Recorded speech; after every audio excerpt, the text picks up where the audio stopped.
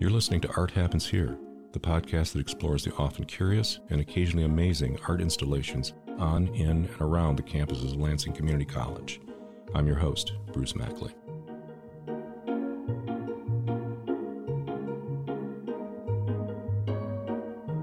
In today's episode, we will be discussing iron and steel. Structural steel fabricator, LCC instructor Vern Messler is here to talk about what he's done, what he's doing, and what he's going to do. Vern has an extraordinary background. I'm actually sitting here with a living legend. 34 years as a structural steel fabricator. 46 years as LCC's welding instructor. He's been a project manager for the restoration of historic riveted bridges. He's designed and fabricated a number of ornamental iron sculptures. A list of his presentations, awards, and achievements is too long to list. I mean, it's vast. It's welcome to Art Happens Here, Vern. Thank you. Yeah, it's great to have you here. You know, we've crossed paths over the years, and you're on the heavy hitting end of getting things done around here. So it's thrilling talking to you and having you down here. Well, thank you. To share some of your experience. So I'm just going to start out like from the beginning. You've been here for a minute. What motivated you to get into steel? What was it? Was there somebody in your past? I like that question. I really like that question. Students, this is really the truth. Yeah. The students, they how did you start your career in welding? And I said, well, one day the foreman came out the shop and they needed somebody to sweep out the office and somebody to tack weld. And I got to do tack welding. If not, I would be teaching janitorial services because that's the way it was. You know, and you didn't aspire to become a welder or, and from that I developed my skills in welding, went into fit up. I love fitting up, and I was primarily fit up heavy structural material, and then eventually became a foreman. And most of my career in steel fabrication, we worked as a foreman in the heavy structural department, actually. I see.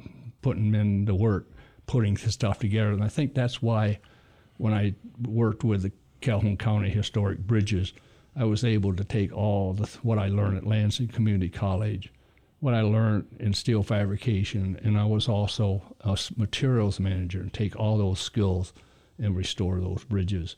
And actually use all those skills a lot too. Some of these projects I did on West Campus. The first one you've been aware of is the Moon House. Yeah. Mm-hmm. Worked with Jim Perkins. He was the architectural instructor, and he had a student take a magnifying glass at that time in an 1895 picture and got the dimensions, come out with the dimensions to create a print. Nowadays, you just run it through a computer and everything generates. Right. And they drew it all up, and he brought the print down to me in the welding lab and said, can you do this? Yeah. So I got some students together and working off that print, come up with Darius Moon's architectural feature that the people that owned the house, I think they were named Small. They owned the Small's department store in Lansing. Mm-hmm. They felt, in 1940s, they felt that structure dated the house. So they scrapped it out. Really? And so we replicated it, and so now it's there. So that was my first project, working with students. I think that's what I really enjoy the most, is working with students and doing these type of things. Imparting the knowledge. Well, something that struck me in looking at you, sent me over your papers because I wanted to know more about you. You have an associate degree from LCC, majoring in business and welding. Right. And your career is comprised of practically every facet of steel fabrication. You don't have a degree in metallurgy? No. Mechanical engineering? No. Engineering in general? No. This is stuff that you picked up. Yes. You learned this stuff. Well, that's an interesting question. Joe Bazowitz, he was an instructor. He taught metallurgy and heat treating. Mm-hmm. You could be asleep in his class and learn something. He was an amazing instructor. Yeah. Yeah. So I've got my skills in learning to understand metal beyond welding it, beyond hammering on it, was with Joe, but not a degree in it. But it was part of the Lansing Community College. Had a great, and they continue to teach metallurgy. Mm-hmm. So some of the industrial skills I enhanced through Lansing Community College. I can't imagine the evolution of technology that you witnessed over the years. Because, welding, we marketed, I work in marketing here. Dr. Knight, our previous president, was very big into promoting the welding program. And we should show pictures of underwater welding. I didn't know there was such a thing. Welding in outer space, all the friction welding, all this, science fiction bordering on, that type of thing. Personally, I feel like I missed out by not taking your class. I really could have benefited as an artist and designer. You're just an extremely unique combination of technical expertise, creativity, and overall practical experience. Well, it isn't too late, Bruce. You can come down anytime and we'll put you behind a weld. I did. I enrolled for a creative welding course, and the helmet freaked me out. I couldn't get acclimated. Plus, my son was there, and it was just, we weirded out and backed out of it. I felt like I was out of my element. But man, it really would have been great. Well, you've been here. Welding instructor. You're also the project manager for the restoration of historic riveted bridges. Right. Now, is that just in Michigan or is that nationwide? Well, I was teaching a welding beginning class here, and Dr. Frank Hatfield taught civil engineering at MSU, and I still work with him a lot and have breakfast from time to time, talk about bridges and steel. And he attended my class because he had students that worked on the bridge contest. It's not historic bridges, but engineering students would construct these bridges. And so I tried to save a bridge years ago in Jackson County, and I couldn't do it. I tried to get LCC, and they just couldn't do it. So I had to let it go, and in every class I always talk about it. And Dr. Hatfield, he said, well, Vern, if you want to save old bridges, there's a guy down in Calhoun County that wants to save 15 of them and put them in a park. Really? And so we immediately went down, my wife and I went down and talked to a fellow by the name of Dennis Randolph. He was managing director of Calhoun County. And his vision was to have a park with 15 of these things. And he already had 2 of them. I told him I'd do it. Sign me up as an independent contractor. And I started in 1995 and worked for 10 years and restored 5 bridges. So these were like exhibits, living exhibits that people can visit. That's what they is. And actually, it's Dr. Robinson. One of the first things he did was go down there and visit the bridges. I believe it. I saw the pictures of our current president, Dr. Steve Robinson, heavily fascinated. He's very curious and inquisitive all over the board, but I saw him operating the riveting gun. It was during a demonstration. Yeah. Rivet hammer, right. And he's fascinated with this bridge across the river down here, that railroad bridge. So he took quite an interest in it, and we got him down there. Well, I think he did we showed him how to do it. And then the second time, we had Society of Industrial Archaeology, and they were come down, and we did a demonstration with them, and he introduced, he did the first couple, 3 rivets and did a little talk. How cool is that? And I really appreciate the fact that management has continued to take an interest in what we're doing. But the staff, the welding staff, Roger Morrison, Jeff Haynes are the first 2. Now there's Scott Poe, lead instructor now, and then Jeff Haynes, Jeff Seeley. But Roger Morrison and Jeff Haynes, when I left Calhoun County, I took the rivet equipment with me. And they gave me some of the stuff. And some of the stuff I had, I owned my own. And I brought it down and worked with Roger. And eventually we developed equipment. Dr. Knight eventually bought the rivet equipment we're using. And then we Hold on, just a real quick second. Yeah. Did you invent something? I mean, did you come up with a new methodology? Yeah. So you can, okay, back it up a click. You decided something wasn't working correctly. This is what I mean about your creativity and human inquisitive nature. Anyway, can you just go into that just a little bit? Well, what was happening is when we were riveting, when you rivet, so let's say you get a couple angles, heavy duty angles, and you put a series of holes in them, and then you drive the rivets. Well, if you want to drive some more rivets than that, you have to take them out. If you know anything about riveting, and that's what a lot of these engineers don't understand, is that these rivets are very hard to take out. Very hard to take out. Why wouldn't they understand that? It seems, to me, it would seem like you angle grinder, forget it. You'd have to use dynamite.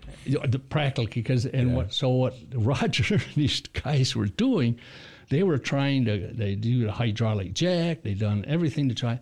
And then I come up with this idea of, okay, so let's make a fixture where you can dry the rivets, take the fixture apart, dry some more, and knock the rivets out. People can see what they look like, put the fixture back together, and dry some more rivets. Showing the anatomy of the process. I had Bethlehem working with a historian out of Bethlehem Museum, and he built one, and he puts on demonstration once in a while. So I'm trying to encourage more of the educational. I know a few people in the universities that I've trained to rivet, trying to, hopefully they'll be able to build that fixture so they can keep training. I hope so too. It sounds like it would be a really great teaching tool. And so these guys, they got it down pat now. I just sat back. So they put a demonstration on. There's an advanced class called the structural fabrication class I designed years ago. And I turned it over to Jeff Haynes and Scott Poe teach it now.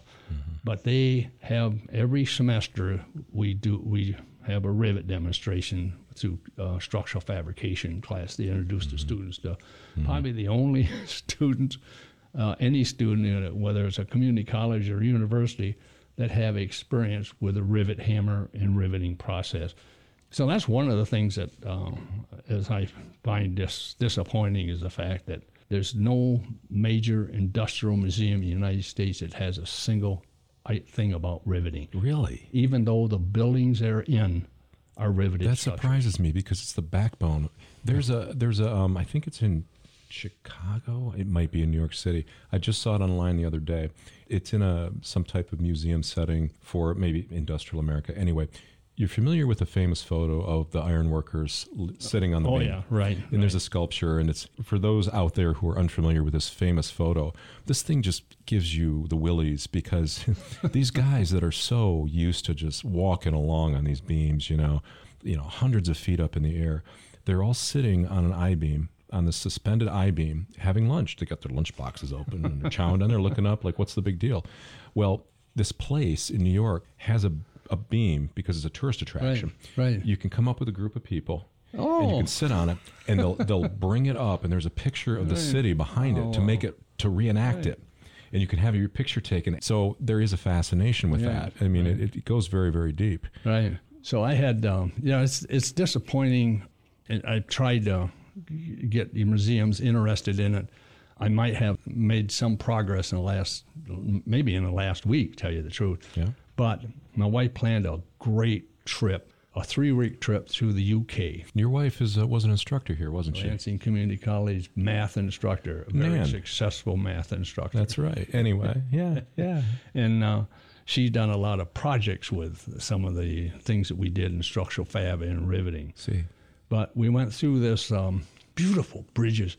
And in Manchester, the UK, we went through a museum that had this beautiful riveted building. Inside the riveted structures, and in one display they had the original steam engine there.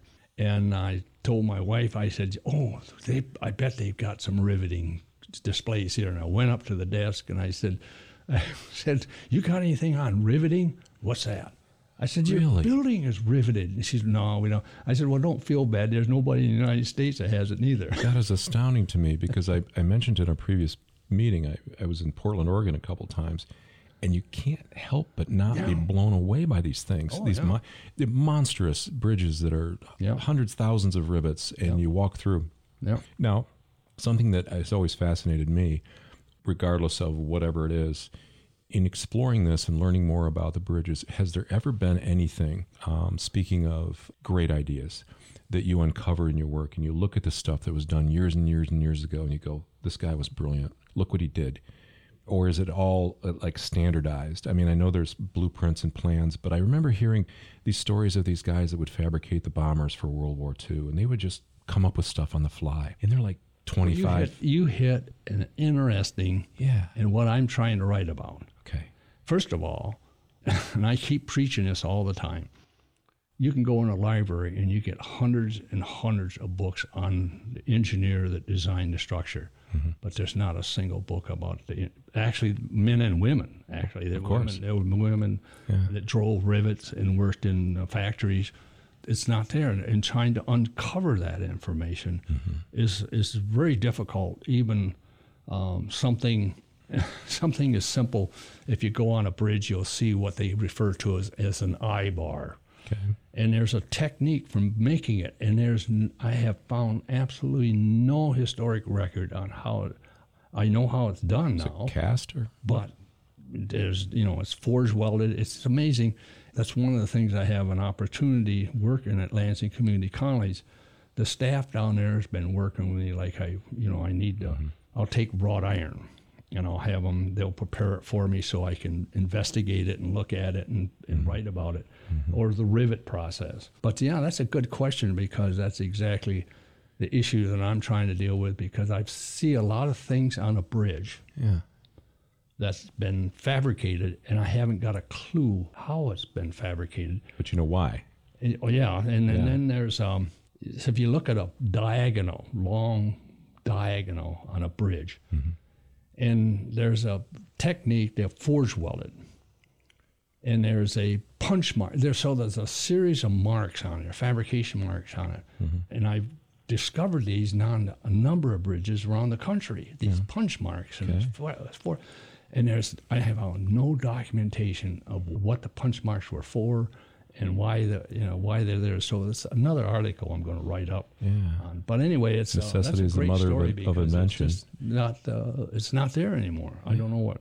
Well, people were encouraged to think on their feet. More than they do today, I think. I might be wrong.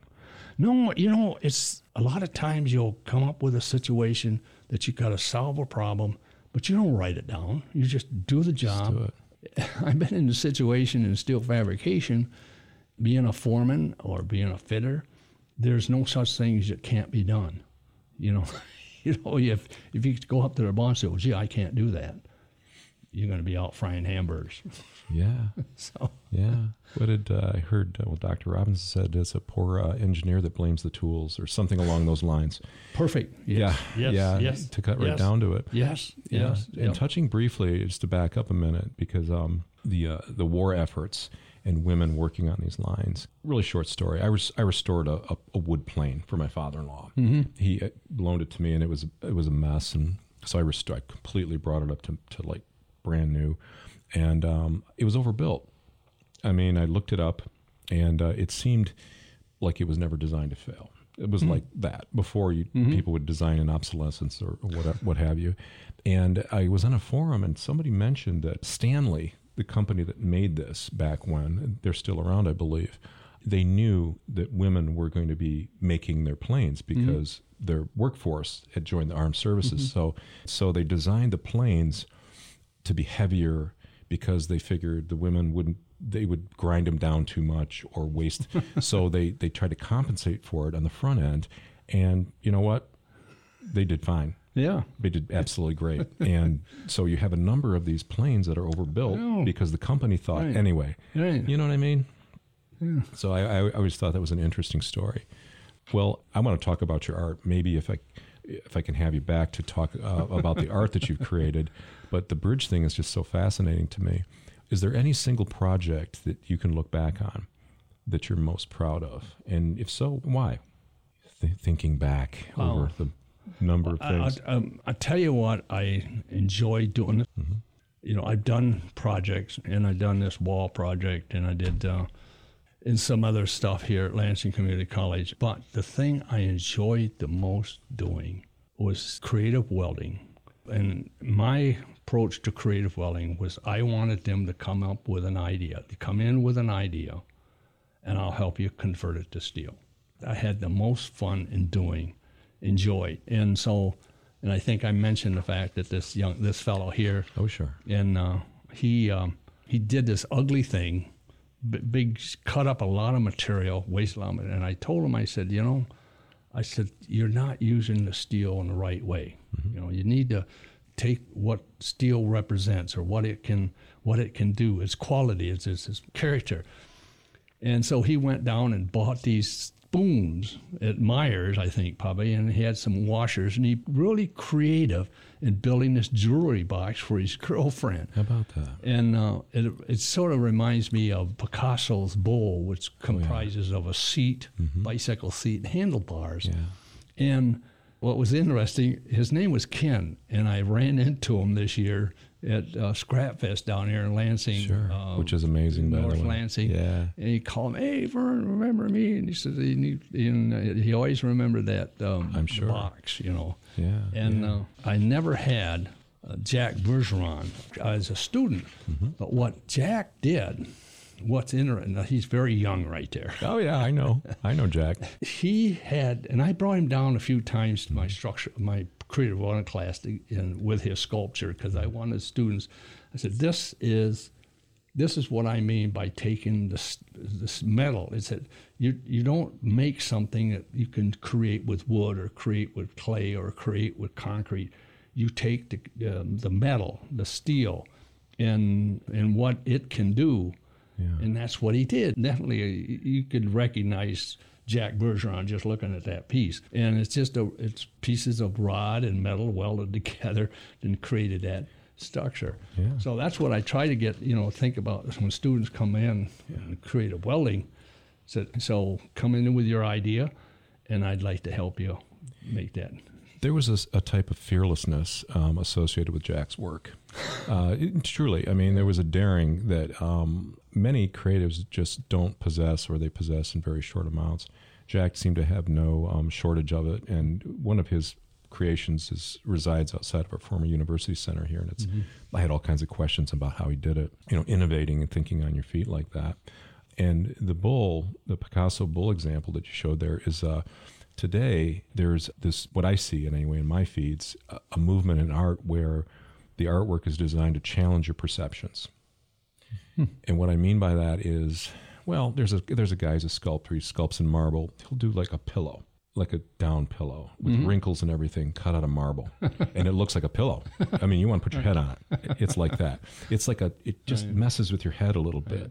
There's plenty of that's going on with light and with steel and shadows and so on. People are just thinking further and further out. Yeah.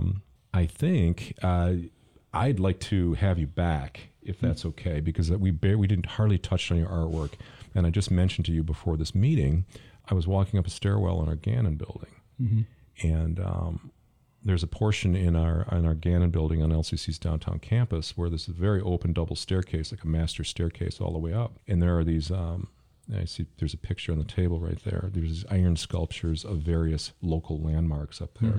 Intricately, beautifully designed things that this gentleman designed and made, and I want to talk about those because, as I mentioned, I looked at that Capitol dome and I stopped. Yeah. I literally stopped in my tracks because taking it in and the detail and the gauging and the finishing, it just didn't look like anything done around here. Nothing against here, but it looked like something you'd see in Europe, or I don't know. You know what I mean? Well, so, yeah, it's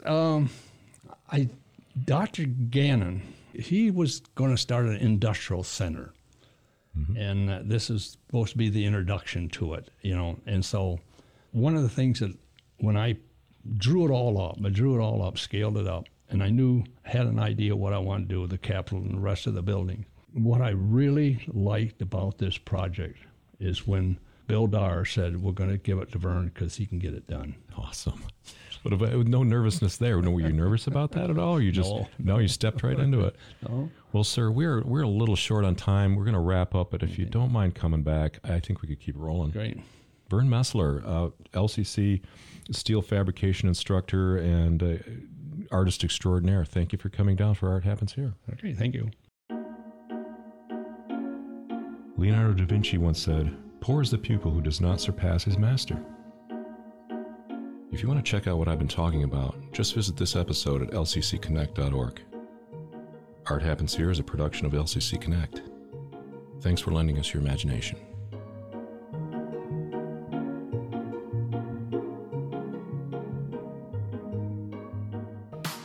Connecting you with Lansing Community College. This is LCC Connect. LCC. Connect. Voices. Vibes. Vision. Coming in April to Dart Auditorium, Lansing Community College presents My Emperor's New Clothes by Larry Shue. This musical play for children of all ages is adapted from the story by Hans Christian Andersen. Colorful, brightly comic, and a truly delightful treat, this lively theater piece is filled with funny lines, hummable songs, and fast-paced action. Performances April 5th through the 13th. For more information, visit lcc.edu/showinfo. Feeling froggy? Well, leap into 20 Plus Podcast at lccconnect.org. At Home with Economics is a space where we explore business, workforce, and community development initiatives and how they impact our daily lives. I'm your host, Bo Garcia. Find out more and listen on demand. lccconnect.org. Hi, I'm Marcel Spears. Keeping our global neighborhood safe is a tough job, one made just a bit safer with the help of America's brave military dogs. These dogs, who often take the same risks and make the same sacrifices as our human warriors, keep our troops safe by sniffing out bombs and IEDs, locating enemy positions, and bringing a sense of comfort and home to an almost unimaginable circumstance. Yet, when these brave K9 heroes retire, they're not always given the same treatment as our military VIPs, and are too often left overseas. American Humane works to bring home these valiant dogs and reunite them with the people who mean the most to them, their handlers, so they can enjoy happy, healthy, well-deserved retirements. To learn how you can help America's four-footed heroes, visit AmericanHumane.org. Lansing Community College's Fresh Start program forgives outstanding student balances, allowing students to re-enroll without penalty. Fresh Start does not apply to student loan creditors. Learn more at lcc.edu/freshstart. LCC. Connect. Voices. Vibes. Vision. Welcome to Headroom, where we discuss all things essential to mental health and well-being. I'm your host, Jim Owens, a licensed professional counselor at Lansing Community College. Before we begin, I'd like to emphasize that while this podcast does not constitute psychotherapy, it does introduce you to some phenomenal people who have incredible ideas for you in your life. Having said that, let's get into the Headroom and begin today's conversation with Sam Boltman, one of our advisors here at LCC. Welcome. Thanks for coming on. All right. Excited to be here. Yeah, I know this is your first radio show. Yeah, this is the first time, so Everything feels new. Well, I'm a counselor, and you're actually a licensed professional counselor, too. I am. So let me just check in with how are you feeling right now being on radio, and we're also being video recorded. Where are your feelings at? Cautious. This is going to go down in history, right? So right. It's going to be reviewed. This will be reviewed. Well, tell us a little bit about yourself. I mean, we know obviously you work at LCC, and I know you as a counselor, and we have that in common. But yeah, I mean, what do you want people to know about you a little bit? I think, in the college setting, the first thing that I think of is I'm a first generation college student. Oh, I didn't know that. My dad poured concrete his whole life and still is. This is his last season. So I grew up in a blue collar family, kind of northwest of Kalamazoo. My mom worked as a bank teller, and I got the encouragement to go for higher education because they didn't have those chances. So I think working at a college, having been able to go to college, I feel a lot of gratitude for the opportunity. And so I think that's kind of how I got interested in helping people get to where they want to go, whether that's in academic advising or whether that's something that they're working through in personal counseling. I think that's kind of why I wanted to be a helper. No, I can see that you want to lift people up to a higher station in life, but also health as well. Right. Your parents did that for you. I mean, I didn't know you were a first generation student. These are the things like we meet people. You have a master's degree. Yep. I mean, you went far. Right. When you started, you were like, I'm going to be the first one. Yeah. I'm going to go up to where 8% of the population lands. Yeah. My wife is actually a clinical psychologist. Yeah. And so I always kind of joke, I'm like, I'm just a master's level clinician. I'm not a fancy doctor like she's my the spouse. doctor. Yeah. But that's a huge generational jump for it to come from, as you say, blue collar workers, literally laying cement and pouring cement, right? To you are an academic, you work in academia, and your wife's a scholar and she's a psychologist. That's a big jump. Did it feel like a big jump? Yeah, I think it felt like a jump. I think in the same way, like I still enjoy the blue collar work, like. You know this, like the work of counseling and advising is so process oriented that I love it, but I also want to do things physically with my body that kind of fill up my cup. Like I like to mow the lawn and see the stripes be just so. I like to paint the room. I like to get the project done where I can also see a result. Yeah. To balance the process oriented work with like a tangible physical result, I think is a healthy framework to approach. I can relate to that. I don't know if you knew this, but my dad was a builder, so I grew up swinging hammers and building, framing houses and drywalling and like all of the things. But both of our work, and this I think is relatable to students in a second here, it's kind of abstract, the outcome that we get as helpers and healers. And I think that's kind of part of the experience of being a college student. Like you're laboring away in class. Right. And you don't exactly see, like you're at week 8 of calculus, but it doesn't feel like you've gone anywhere necessarily. Except. Yeah. When somebody's laboring through like, say, like some general education courses, it really can be a hard thing to sit there and be like delayed gratification. That's it. It's coming. Right. You're not there yet, but you're going to get there. Keep the faith, keep moving, keep going. Yeah. And then even in the end, after so many years of laboring, what we hope for our students and what we got was this piece of paper. Right. It's a diploma. Right. I know. Well, not just that, Jim. Potentially tens of thousands of dollars a student. Well, that too. Yeah, that's right. College isn't getting any cheaper. Yeah. But that's also like in terms of all the work we put in, we get little report cards at the end of the semester. Yeah. But it is hard, I think, for students to stay motivated. Right. It was for me, especially through gen ed. Obviously, the further we got in our education, the more interesting it became. And finally, we were studying the thing we really loved. Sure. But before that, you're getting through a lot of gen ed, and it's hard to, isn't it? I guess it's kind of hard to stay motivated when you don't see a product coming as the result of your labor. And I think that's why I encourage my students, like as much as possible, like begin with the end in mind. Try to see if you can identify a goal or a place where you can see yourself. Because if you can find your purpose, then it can make some of the things that feel more mundane, like you have a reason to fight for it. Yeah, if you can see, like sometimes I use the image of dominoes. If you can see these dominoes that are going to fall, you know which one you've got to go topple next, whether that's history or humanities or writing. Right. Something like that. Yeah, it's interesting. So were you prepared for college when you went? Yeah, I felt prepared academically. Like I didn't feel like the classes were above me. I worked in high school, but then I also worked after. I feel like I was busier in high school sometimes than I was like now, but I felt academically prepared, but I didn't feel prepared for like, how do I pick a career or how do I pick a major?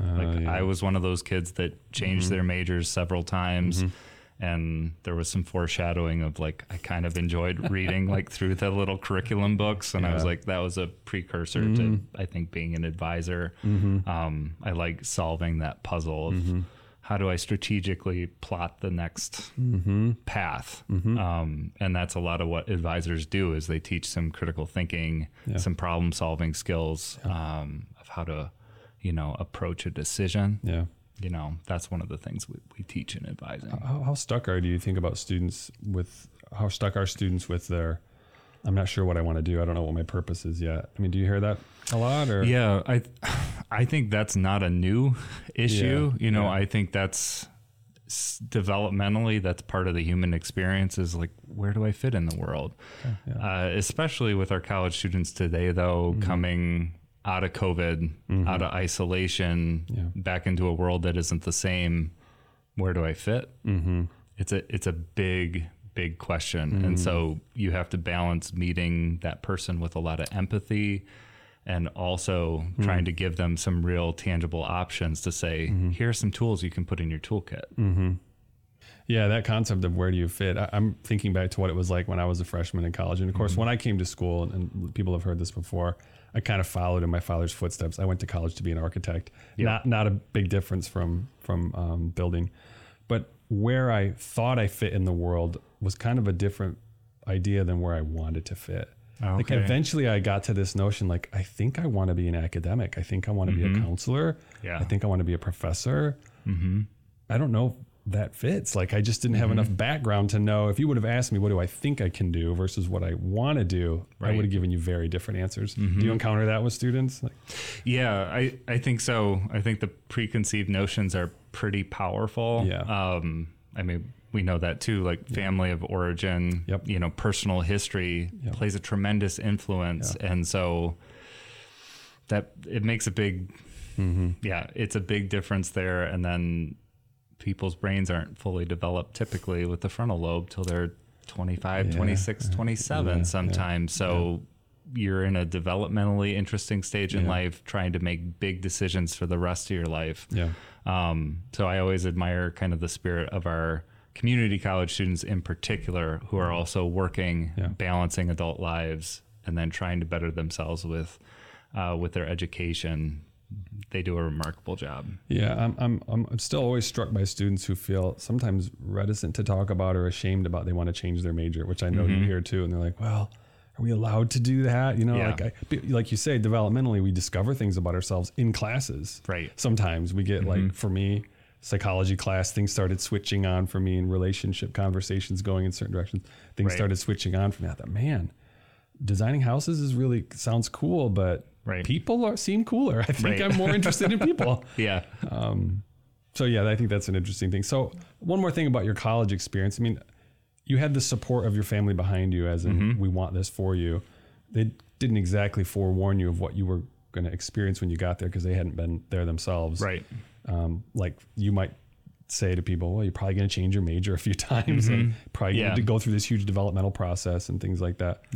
So, I mean, was there stuff that made that difficult, that transition difficult, not having the support of, well, I don't know if support's the right word, but if, you know, like where they had a map kind of laid out for you, like, Sam, you're going to go to college, this is what it's going to be like. I mean, was that challenging to kind of be the first generation? Yeah, I think there is some challenge inherent to it. I think there's just a lot that you don't know what you don't know. And I didn't even know, like, what are some of the questions to even ask? Good point. What are the scholarships to even look for? I started grad school, for example. It's not undergrad, but I didn't even know there was such a thing as like a graduate assistantship or a teaching assistantship. So those things were different. Yeah, absolutely. You know, and that's some of that institutional knowledge you might have known. But at the same time, I think kind of the blue collar background provided me with a lot of grit. Like I was like, yeah, I'm not giving up. I'm gonna, you know, slug my way through this. So I had some, you have the benefits of your background too, not just the detriments of it. Yeah, you had some liabilities, but you had some assets that you could apply. Was there anything or a time when you were in college when you were like, maybe this isn't for me, maybe I'll go work in Dad's business or something? I don't think there was ever a time in college where I thought I'm going to give up and not earn my degree. I think I did have a moment where I had a 2-semester foreign language requirement. And I think I'd done the first year of a foreign language class, and then I'd waited or skipped the second year for like years. And so I had forgotten like most of what I'd learned in the 101 Spanish course. And then it came to my senior year, and I remember I'd done a semester abroad in Budapest, and I did some language stuff there. And I went into the registrar's office, and I said, "Hey, can you make something happen for me?" That was the time where I was like, "I really don't want to do this." And I was fortunate that they were a kind person and subbed that out for me. Subbed that experience for your foreign language. Awesome. So lesson is go abroad. So, probably inspires you to give grace when you can to students. Like, I think we can make that apply.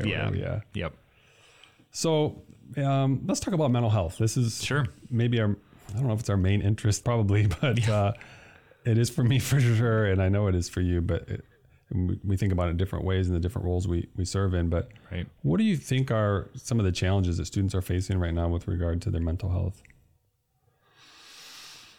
I think there are several, and I'll preface it with saying that there typically aren't simple solutions to complex problems. Yeah. What I really think the main problem is isolation. Okay. I think that people are wired for connection. Mm-hmm. They're wired to get to know each other, sit across the room from one another. Mm-hmm. And I think at a commuter campus like LCC, coming in person, like the connection, like it's harder to do than it was pre-pandemic. Yeah. And so we're coming up with lots of creative ways to get that connection done. But I think ultimately to be virtual, like in high school, to not go to to the prom, to the graduation, to have some of the marker events that you and I remember. Yeah.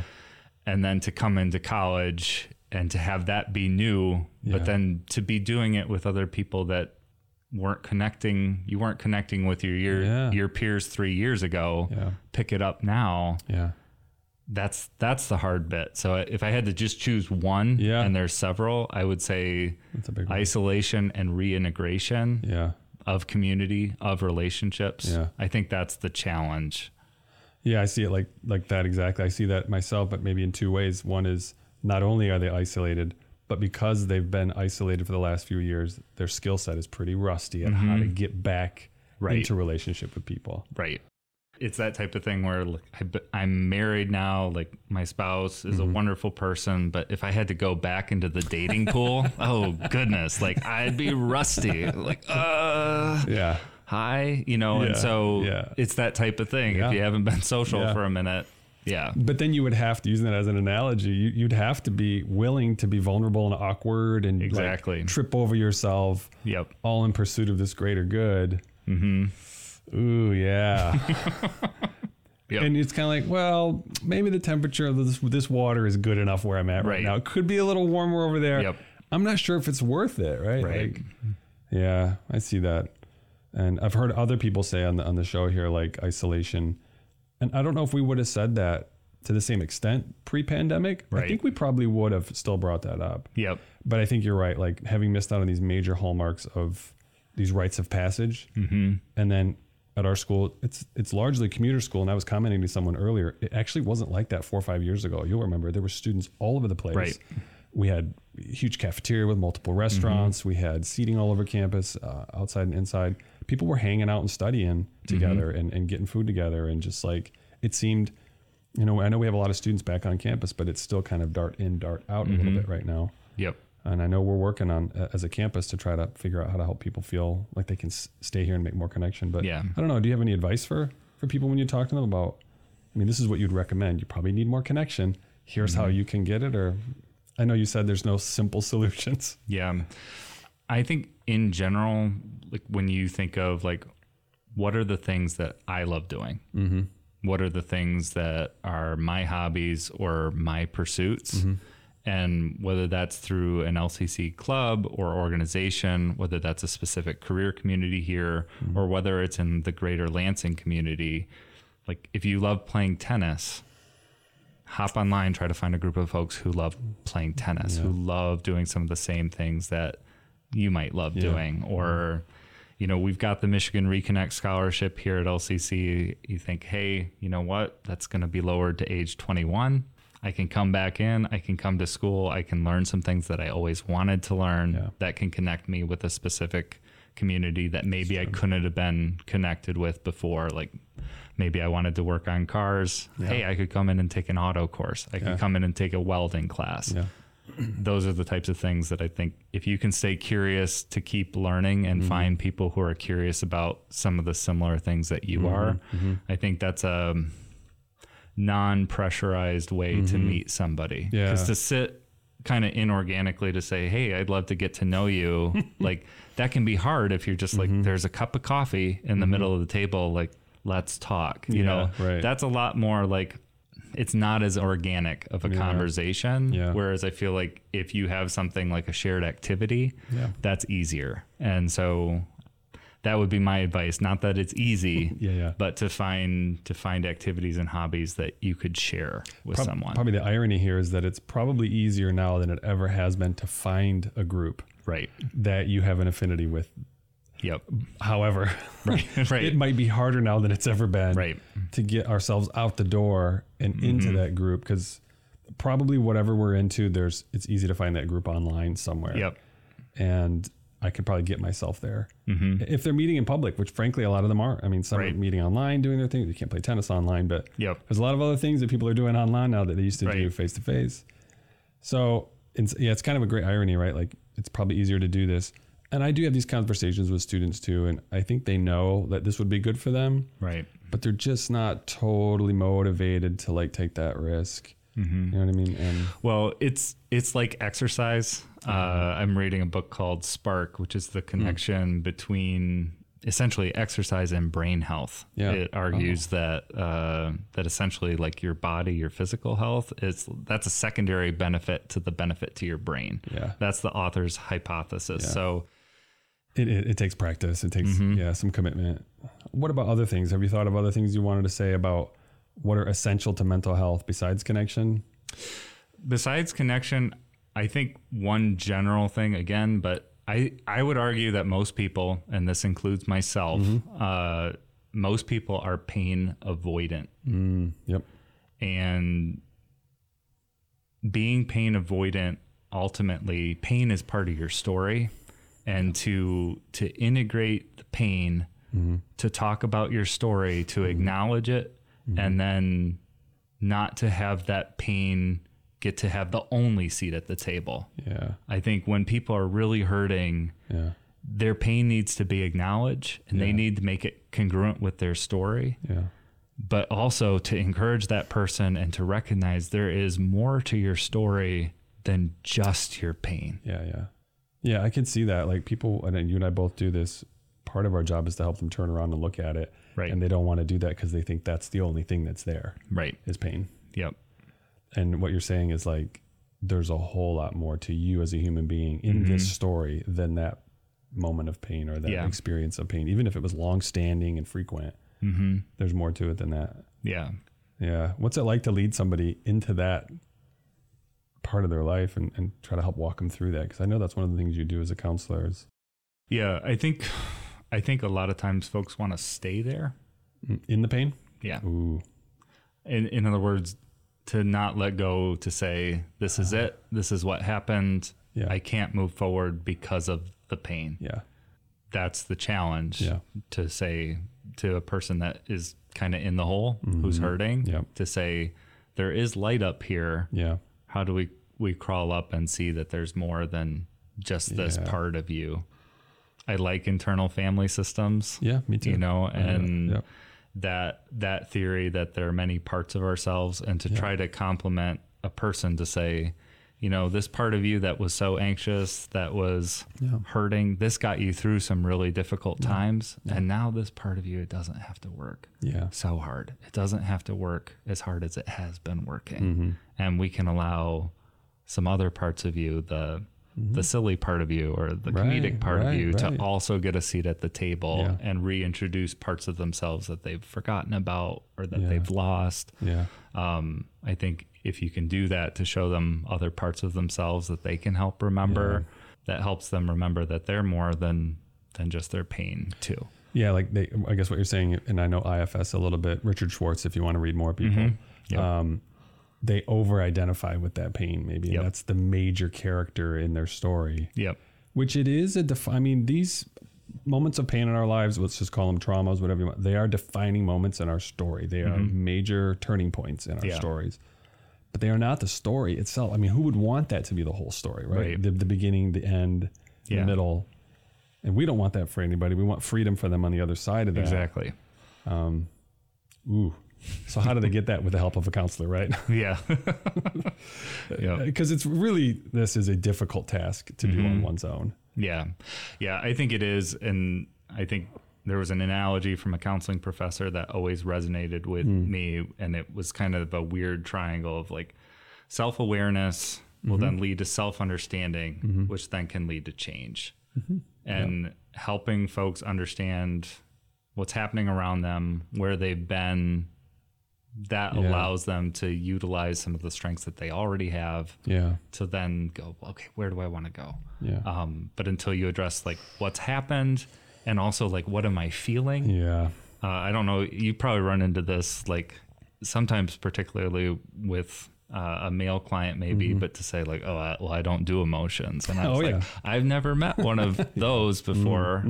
All human beings do emotions, and emotions are also a gift. They're telling us something about our story, even emotions that are considered bad, like anger. That's letting you know something's not right, you know? So I want to reframe that a little bit, because I taught a class, I think it was a counseling skills class, and there was a chapter in it that had all the feeling words. Like there was a page that had all the feeling words. Two things to note. One, the negative feelings list was massive. It was like 50 words. And the positive feelings words was like 20. Right? It was like half this. You've seen these before. But I had all my students scratch out positive and negative feelings, and I had them rewrite in their books pleasant and unpleasant. Because there's really no such thing as a negative emotion. To me, I just wanted them to reframe it to like, some feelings are fun to feel and some feelings are not fun to feel. No, that's a good word. They're needed. You have to feel them. Like grieving it's not fun. It's painful to go through loss, but you cannot you can stall yourself from going through it if you want. Then you're stuck there. And that's the feeling you're going to feel for a long time. Unless you can get through the other side of it. So good. Yeah, right. Like I love pleasant, that. Unpleasant. Those are kind of 1950s words, maybe. How do you feel pleasant? I don't know. It feels a little old fashioned, but But anyway, that's huge. That's a big task. It's a lifelong project, probably for most of us. Yeah, and I think that is part of the point, right? I think this kind of work, it is process oriented. You know, I don't feel that you get to the end and like, well, now I'm a completed work. I feel like we're trying to fill the cup up as we go. Yeah.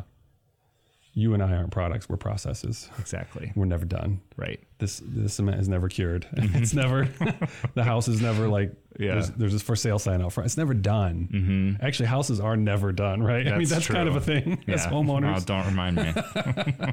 Houses are never done. And we're never done either, but we're working on it as we go. Yeah. Yep. Well, we got a couple minutes left. Anything else you want to share, like tips or ideas for students on mental health or anything? I guess I go back to the book that I was reading. Yeah. I think talk therapy is incredibly beneficial. I think it's wonderful. I think many of the things like medications, if you need an antidepressant or an anti-anxiety, absolutely talk with your general practitioner and consider doing that. Yeah. I think those things need to be normalized. Yeah. And at the same time, exercise, good sleep, like the basic hygiene of mental health. If you're feeling down, it's not the time to be using alcohol or other substances. Right. If you're feeling down, like going for a run or getting in the gym or really getting your body to sweat, the connection between your body and your mind is so strong. I'm such a huge believer in that. And especially as the winter months approach, be as active as you can be. Moving your body is one of the best things that's in your power, like in your locus of control that you can do for your mental health. So that'd be my other tip, is to really pay attention to your physical health, because it's the same thing as your mental health. Yeah, thank you for saying that. I'm going to have a few guests on the show here in the next couple of months that are physical fitness people, because I believe very strongly the same as you about, and we know from the research, exercise and sleep are the two main things you really need to, and we all know this. We've all been told it since like kindergarten or whatever, or high school health class. But, and I appreciate that you underscored, come see a therapist if you want to work through this stuff, because we're out here. And if you go and see a counselor and it wasn't a great fit, it's because relationship is really one of the most important ingredients in counseling. If it doesn't feel right, go to the next counselor. Right? Because the techniques are very similar, but the people are different. And that matters a lot. So I would say here at LCC, and I'll wrap up the episode with this, is if you are a currently enrolled student at LCC and you want access to free mental health care counseling, you have it. You can see there's 4 counselors on staff here. We're pretty busy, but we have openings. So if you want that, you can come in. If you want to learn more about that, students can go to lcc.edu/counseling. And I want to thank you again, Sam, for coming on the Headroom and sharing your wisdom with us. It was great to be here. I loved it. Cool. Thank you.